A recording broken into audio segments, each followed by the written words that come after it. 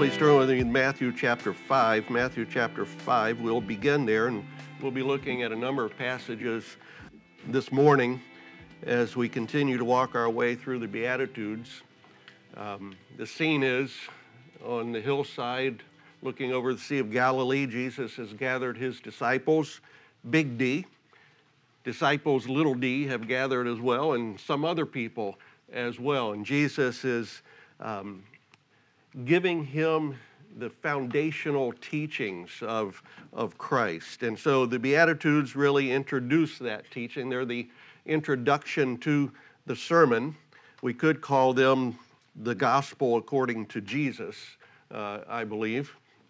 They are the descriptive characteristics of the citizen of the kingdom of heaven. They summarize everything it means to be a citizen of that kingdom. They are polar opposites of what it means to be a citizen of the world. This is a counter-cultural kingdom that Jesus is describing here. And today we come to Beatitude number 7. Of the 8, some say 9. That number 8 is kind of split in two. Blessed is there 9 times, but we're at number 7 today in verse 9 of of Matthew chapter 5. Matthew chapter 5, verse 9 simply says, "Blessed are the peacemakers, for they shall be called sons of God." Blessed are the peacemakers, for they shall be called sons of God. This is a huge topic. The topic of peacemakers, the topic of peace. Peace is mentioned some almost 400 times in Scripture. We will barely give a surface understanding of what peace means and what it means to be a peacemaker. I would like to recommend a book to you. It's called The Peacemaker. It is the standard for this subject by Ken Sande. If you've not read this book, I would recommend this book to you. It's a book that I think is worth our time in a midweek study session, and perhaps something that we will do in the near future. The Peacemaker. So that's just a disclaimer that we're not going to answer every question that you want answered today about being a peacemaker. This is just such a huge topic, and Buzz took us through the meta-narrative or the big story of Scripture this morning, and really the whole story of Scripture is a story of peace. It begins in Genesis with peace with God, and Adam and Eve walked with God, and there was peace in a garden, a picture of peace. And that peace was a perfect peace until lies and deception came into the garden, and that peace was broken. And from that point on, the story of Scripture becomes a story of restoring peace. And God chose a people through Abraham who were to show the world what peace meant. And we see glimpses of that, but they failed to do that. And so God writes a covenant with Israel that there will be a king who will bring peace. And in the New Testament, the King of peace comes in Jesus Christ, and he brings peace. And so now we have a peace with God.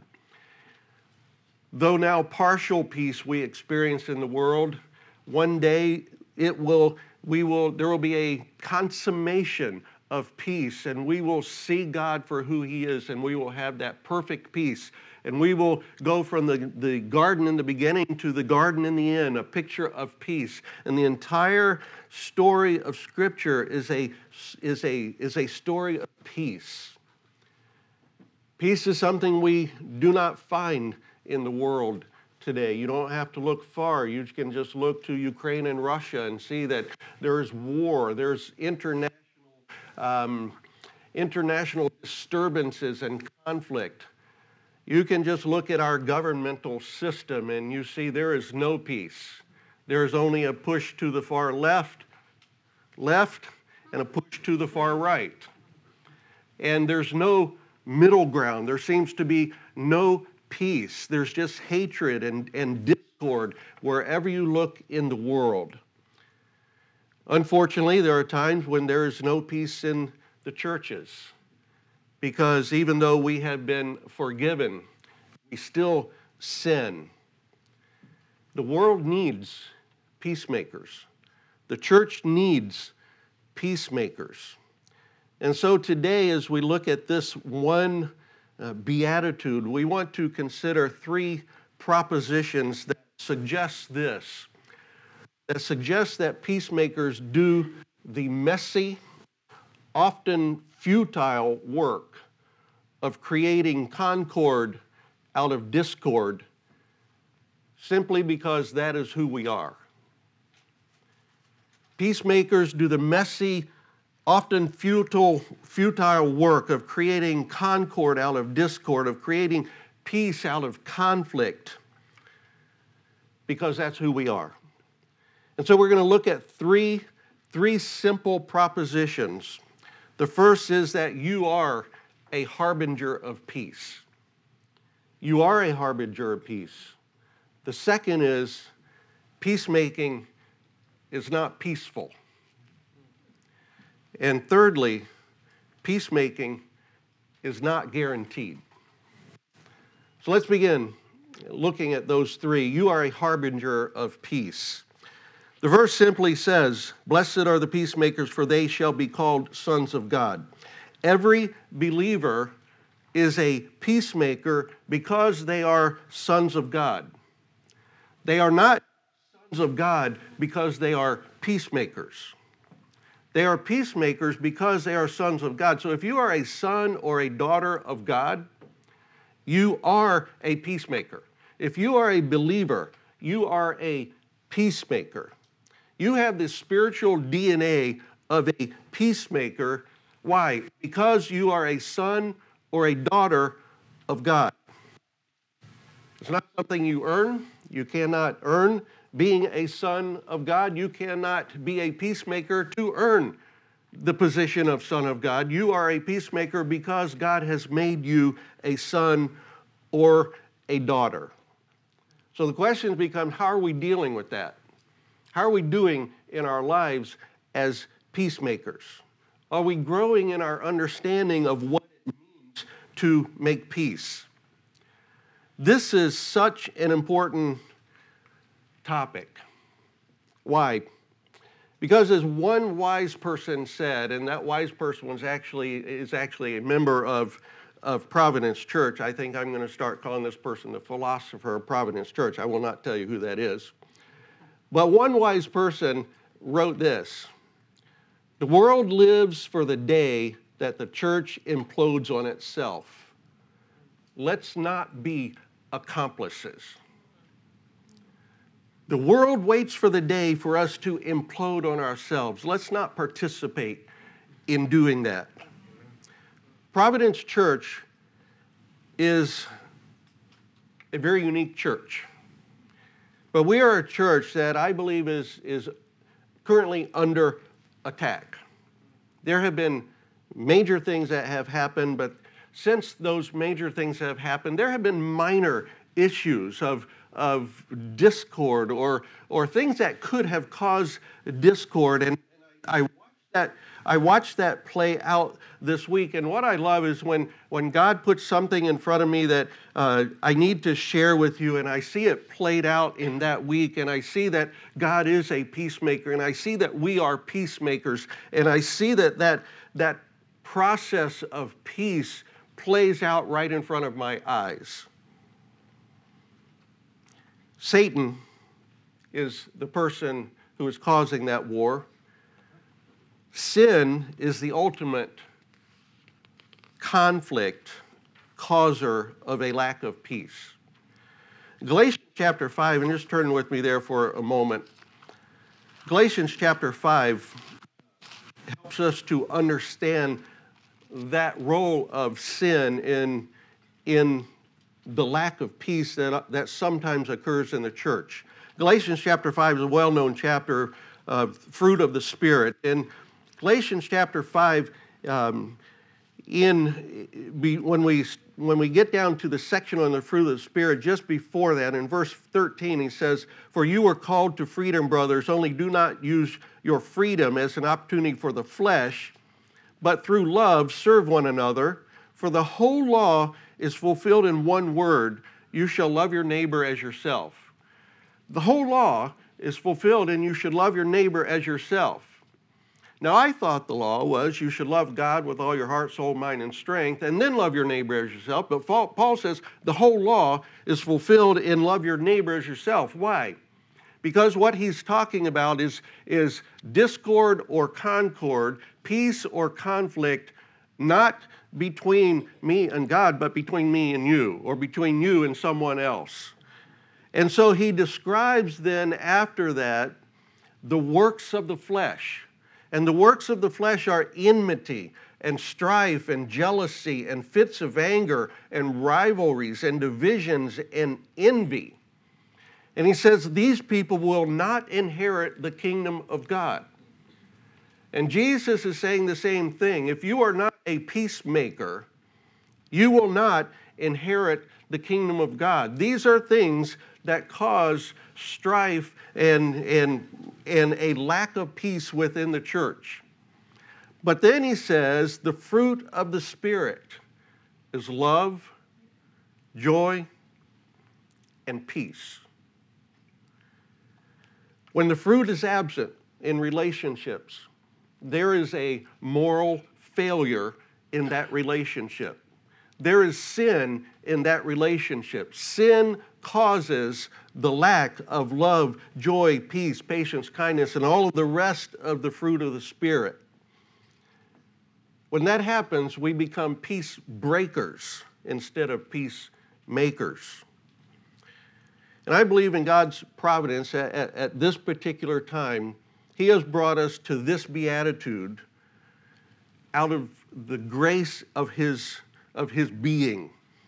That this is the grace of God in the Life Providence Church that we are talking today about peacemakers.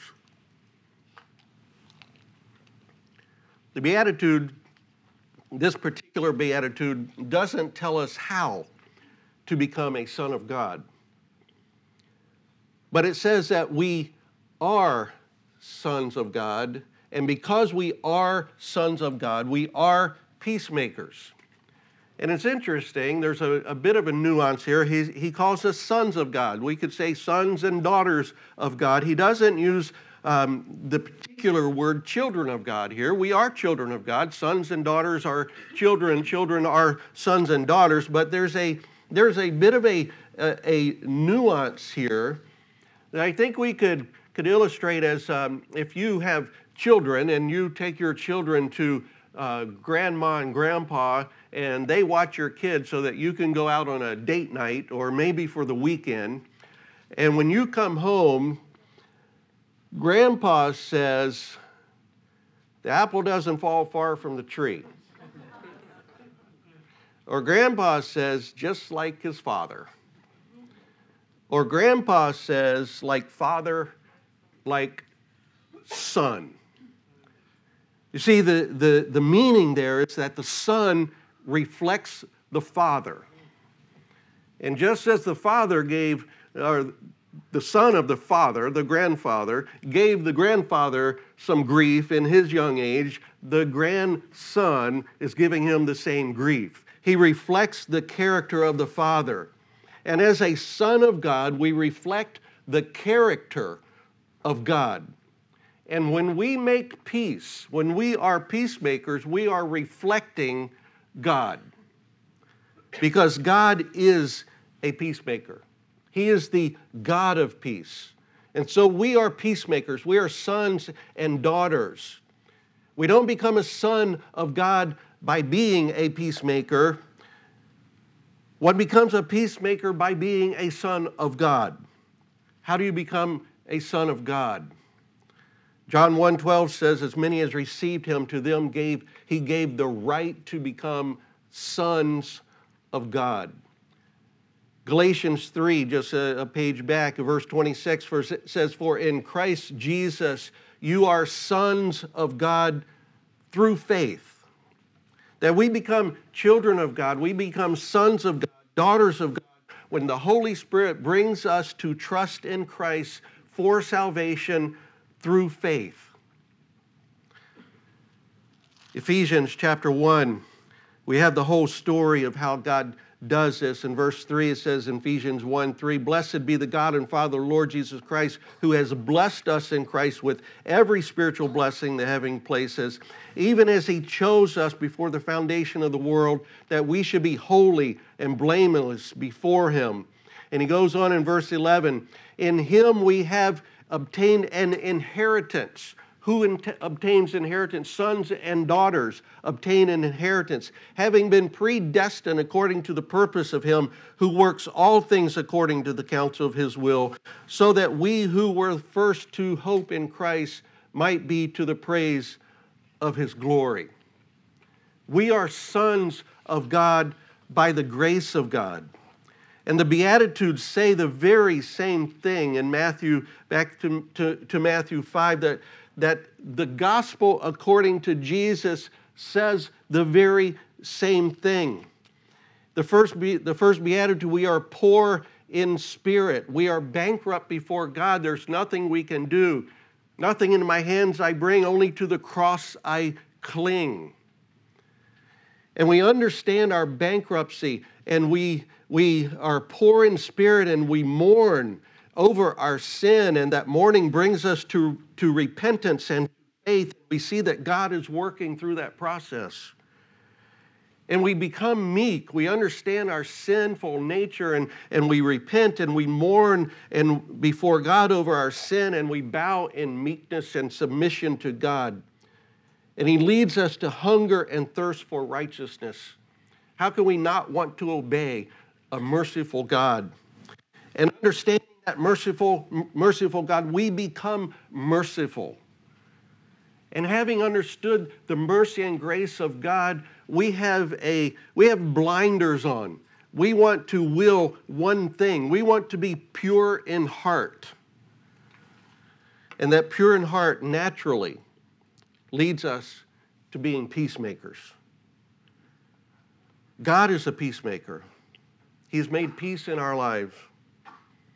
He's a God of peace. 2 Corinthians 13:11 says, "Finally, brothers, rejoice, aim for restoration, comfort one another, agree with one another, live in peace, and the God of love and peace will be with you." 1 Corinthians 14:33, "For God is not a God of confusion, but a God of peace." When Jesus came to be born of a virgin, the angel said, "Peace on earth." Isaiah 9:6 is a prophecy of Christ. "For unto us a child is born, to us a son is given, and the government shall be upon his shoulders, and his name shall be called Wonderful Counselor, Mighty God, Everlasting Father, Prince of Peace." Ephesians 2, verse 14, He is our peace. He is our peace. He's made us one. He has broken down the wall of hostility.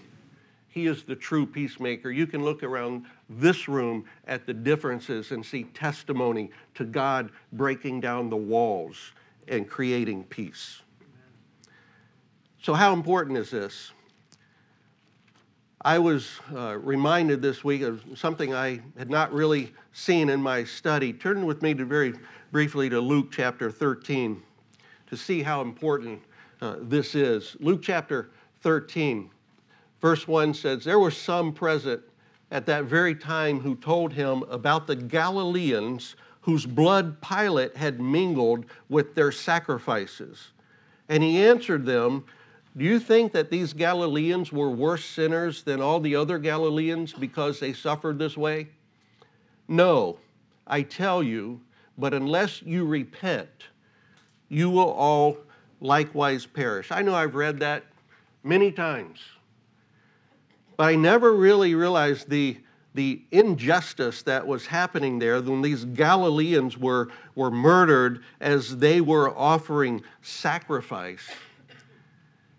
And I read that and I say, Jesus is going to he's going to preach a sermon on injustice in this world. He's going to talk about those the rulers of Galilee, and he's going to talk all about that. And we read this, and he says, "Were they not worse sinners? Repent, or you will perish at all." What is Jesus saying? Does he say, you don't need to fight about injustices in the world? You don't need to fight for justice in the world? I don't believe he's saying that. But I think what he is saying, he's saying that your soul is more important than any injustice that happens in the world.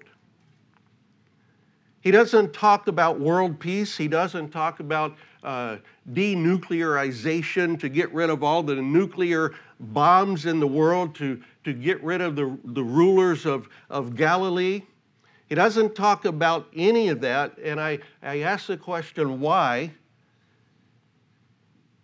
And I believe it's because I look at the Beatitudes, and the next Beatitude is persecution. That you can be, if you are a peacemaker, you will face persecution. And what Jesus is saying is that you are living eternally. You will live eternally. And true peace is only found in Christ. That there will never be peace in the world.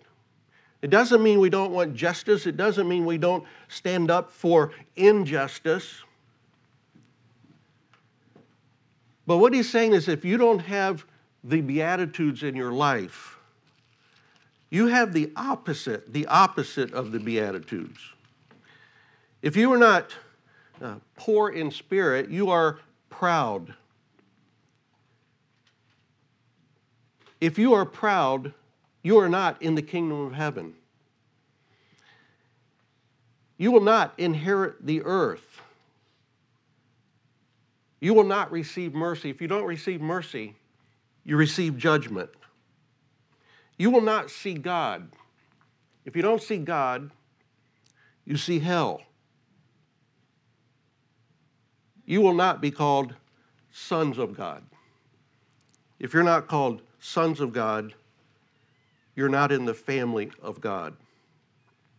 You see, on the cross, Jesus made peace between God and man. Romans 5:1 says, since we have been justified by faith, we have peace with God. That is the only true peace in all of the world. And we preach the gospel of peace. Do you know that on October 24th, 1945, the United Nations was given birth? And in their founding documents, it says, to save succeeding generations from the scourge of war.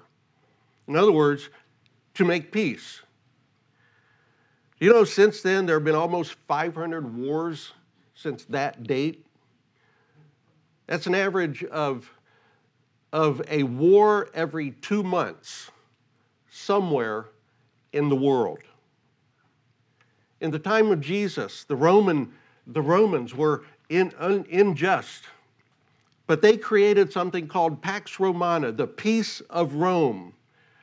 It was a forced peace. To dissent from that peace was to die. One church historian said they are unique in being as violently tempted to attack the poor as the wealthy. At least they weren't prejudiced. Robbery, butchery, the liars called empire. They create desolation and call it peace. Christians are the only peacemakers in the world. God doesn't call politicians to be peacemakers, doesn't call the president to be peacemakers. He calls his sons and daughters to be peacemakers.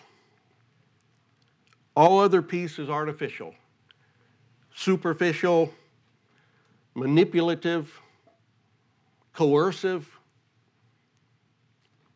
The Romans brought peace with the sword. Christ brings peace through the cross. The Beatitudes tell us that changed people live changed lives. And if you are a believer, you are a peacemaker by the grace of God. You desire to make peace because you have peace with God. That is normal. That is how things are supposed to work. The God of peace brings new birth through the cross of Christ. He gives us the faith to believe. He gives us the spirit of peace. The spirit of peace produces the fruit of peace. If that has happened in our lives, we will be called the sons of God. Therefore, we have joy and we have hope. But the final salvation of our lives is judged by us being peacemakers. It is proof that we are peacemakers or we are not peacemakers. So this is serious stuff, to be called a peacemaker. But making peace is not peaceful. Being a peacemaker is not a peaceful activity. To make peace implies there's not peace. Implies there's conflict. You know, I would think peacemaking should be easy because we have the Holy Spirit. The Spirit produces the fruit of the Spirit in us. We should be able to just carry that along, it seems to me. But there's a problem because sin is the roadblock to peace. You know, if you're a father and you arrive home on Monday night exhausted from work and you usually want to do one thing: get in your recliner and have some peace and quiet. Your wife, who may have been with the children all day, has not had that peace and quiet, and you come in and she says, okay, now they're yours. And that happens all week. The kids just happen to have this bad week.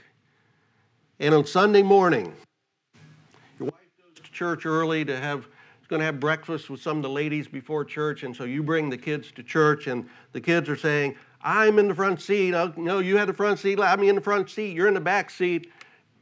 And it explodes. And you just say, you in the front, you in the back. You adjust your mirror so you can glare at the one in the back.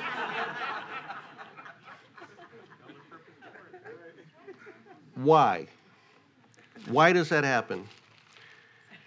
James 4 gives us the answer to that. In James 4,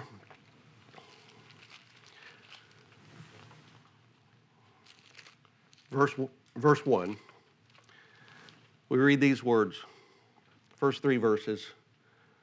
What causes quarrels and what causes fights among you? Is it not this, that your passions are at war with you? Your desires are at war with you? You desire and do not have, so you murder. You say, well, I never murdered. Well, Christ is going to tell us what murder really is, and we get to that part of the Sermon on the Mount, that it is anger. It's calling your brother a fool. You covet and cannot obtain, so you fight and quarrel. You do not have because you do not ask. You ask and do not receive because you ask wrongly, to spend it on your passions, on your desires. It's a picture of what causes division. It's actually describing the sixth beatitude of pure in heart, because it's describing an idol. Instead of willing one thing, instead of willing the work of God or the program of God, I'm willing my desires. I desire. Conflict begins with some kind of desire, whether it's right or wrong. Your kids may have been bad, and so something may have needed to happen. But that desire grows into a demand.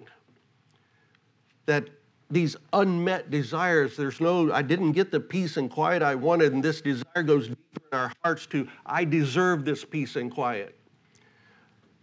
We convince ourselves that we'll not be happy without this idol. And so those desires and that demand leads to a judgment. Not okay, let's look at the situation and figure this out, but a judgment of bitterness and resentment toward your children or toward your wife or your boss or your teacher or whoever it is, and it leads to punishment. And we punish with words of anger or physical violence or even withdrawal from relationships. Proverbs 17:15, I'll paraphrase this. It's simply that says that the rain that drips has something in common with the wife that is quarrelsome. A mother sets the tone in the house. And it's either God's going to sanctify her family through her or the opposite. But men do the same thing, don't we? Someone who's always critical, always unhappy. Usually the family gives in to the father's idols.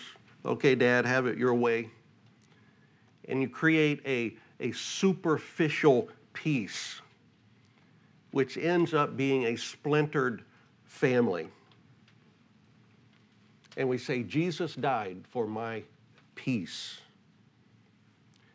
You know, in a conflict, most of us have a tendency either, we call it fight or flight. I fly away. I am not a person who enjoys conflict. I know that about myself. I become a peacekeeper rather than a peacemaker. But peace and appeasement, they're not synonyms. However, those who fight also have issues. Fighting is also not the answer. James 1:20 says, man's anger does not bring about the righteous life that God desires. Proverbs 15:1, a gentle answer turns away wrath. D.A. Carson wrote this in his writing, that a peacemaker, quote, will learn to lower his voice and smile more broadly in proportion to the intensity of the argument. I think that's what sometimes the fighters need to do. So if fight or flight is not the answer, how do we do this? Peacemaking is not peaceful, but it is us willingly stepping into the middle of warring parties, and we may be one of those warring parties, for the purpose of creating reconciliation and peace. George read that for us this morning, that we are called to the ministry of reconciliation inside the church and outside the church. Back in Matthew chapter 5, Jesus gives us an idea of what that looks like inside the church. In Matthew chapter 5, verse 43, it's a section talking about love your enemies. It says, Have you heard that it was said, you shall love your neighbor and hate your enemy? But I say to you, love your enemies and pray for those who persecute you, so that you may be, here it is again, sons of your Father who is in heaven. For he makes the sun rise on the evil and on the good, and send rain on the just and on the unjust. For if you love those who love you, what reward do you have? Do not even tax collectors do the same? And if you greet only your brother, what more are you doing than others? Do not even the Gentiles do the same? There are two things mentioned here that we do when there is conflict. One is that we pray for those who persecute us, and the other is that you greet your brother. If you only greet your brothers, the one you're happy with, what more are you doing than others? You greet the one you're having a conflict with. So what does that mean? What do we pray for? I hope not like the psalmist prays, God, tear down my enemies, destroy my enemies. That's not the prayer. But he gives us a prayer in chapter 6. And he says in chapter 6, verse 9, Our Father in heaven, hallowed be your name. Your kingdom come, your will be done. So we pray for them and we pray for ourselves as well. Hallowed be your name. May your name be hallowed. May your name be honored in my life and in this person's life. And may your kingdom come. May your kingdom rule in my heart, and may your kingdom rule in their heart. And may your will be done on earth as it is in heaven. May I do your will as the angels do your will. And may this person do your will as the angels do your will. That is the prayer of peace, not just for them, but for me as well. But he also talks about greeting, and when I have a conflict with someone and I see them coming down the hall, I have a tendency to duck into the bathroom until they pass, and then I come back out. But he says, what more are you doing than others? If it's only your brothers, greet the one that you are having a problem with. Greet your enemy. When I duck into the bathroom, I'm really probably obeying what Satan says. Don't greet your enemy. Don't greet the one you're having problem with. God killed Jesus to make peace with me. So Jesus is saying, don't let the flesh turn you away from greeting a brother, even though you're having a problem with him. Don't run from opportunities for peace. Not just to be polite, not just to greet, to say, I'm over it, I've forgiven you, you don't know it, but I've forgiven you, I'm going to greet you. But greet them in transparency and in honesty and in hope that God will break through in that relationship and cause peace. What Jesus is saying is use all the ways of love to break down conflict. It's not easy. It's not peaceful. But it's what a peacemaker does. With unbelievers, we read this morning, 2 Corinthians 5, 16 through 20, that we have been given the ministry of reconciliation. Jesus came to bring peace. Now we have the privilege of being God's means of bringing peace. We are the harbingers of peace, not only between people, but between God and others. Once we have peace with God, we have a desire to bring peace into other relationships. Sharing what God has done in my life and brought peace in my life. And when I understand that peace, I have this desire for reconciliation of others with God. And ours is that ministry of reconciliation, that God loves us enough to die for us, and that He wants others to lay down their independence and trust Christ and have peace. If I don't share Christ, I'm not a peacemaker. Now, that doesn't mean we all become Billy Graham-style evangelists, but it does mean that we're ready to give an account, to go into all the world. But if you're unwilling to share or plant a seed of the gospel or talk about the peace that God has created in your life, Jesus says that we will never reach the place of perfect peace. The church needs to be the sons of God. We need to be that, and sons and daughters of God in the way that we live, in the way that we act, and in our priorities. You probably heard this saying, you may be the only Bible someone will ever read. Well, you may be the only true peacemaker someone will ever know. You have the words of peace. You have the gospel of peace given by the God of peace. We need to speak about that peace to those who have no peace. One caveat to that: we don't seek peace at the expense of truth. We don't speak a cheap peace or cheap evangelism. John Stott says, namely, the proclamation of the gospel without the cost of discipleship, the demand for faith without repentance. These shortcuts are forbidden to us. Jesus preached no cheap peace. One after another in the Beatitudes, he destroys the teaching that all you have to do is say a prayer when you're 6 years old and you can live like the devil for the rest of your life. That is not the peace that we seek for people. That is a false peace. Peace with God comes at a cost.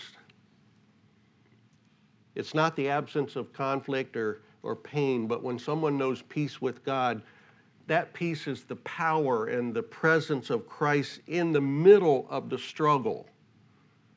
That is the message of the gospel of peace.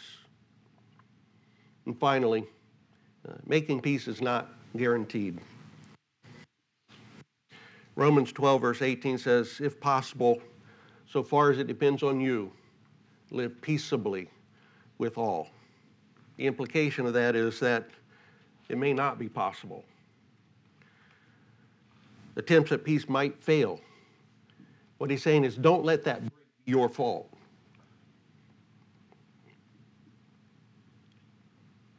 Peace may not happen, but when it does, the kingdom grows. When it does, you have given that person the greatest gift that you could ever give them. Sometimes they'll not find it, but they'll find it nowhere else. And Jesus says, you will be called a son of God. But righteousness trumps peace. Jesus says he didn't come to bring peace, and you think, well, we've talked about peace, and Jesus said he didn't come to make peace. He said there will be war in families because there will be some who hate righteousness. So what do? We love, we strive, we sacrifice for peace, but we do not compromise righteousness. James 3, and we'll close with this verse. James 3, verse 17 says, but wisdom is from above is first pure, then peaceable. Same order as the Beatitudes, by the way. Gentle, open to reason, full of mercy and good fruits, impartial and sincere. And a harvest of righteousness is sown in peace by those who make peace. Blessed are the peacemakers, because they will be called sons of God. If you're a son of God, you are a peacemaker. You're called to the ministry of reconciliation, of making peace, of giving the gospel both inside and outside of the church. It will not always create peace, but a peacemaker speaks truth in love. And those who hate the truth will not find peace. But when they find peace, they have received a gift that they will find in no other way. Are you a son of God? Do you know the peace in your life, the peace of God? You know the God of peace who sent the Prince of Peace to preach the gospel of peace? True peace is available to all who believe. And if you are a peacemaker, are you consciously aware that being a peacemaker is part of your DNA? It's part of who you are. Will you be called a son, a daughter of God? You know, this promise will be fully fulfilled in eternity. John writes in Revelation 21, verse 7, the one who conquers will have this heritage, and I will be his God, and he will be my son. When that day comes, we will know peace the way God meant for us to know peace. But in the meantime, remember the words of the philosopher of Providence. The world lives for the day that the church implodes on itself. Let's not be accomplices. Let's pray together.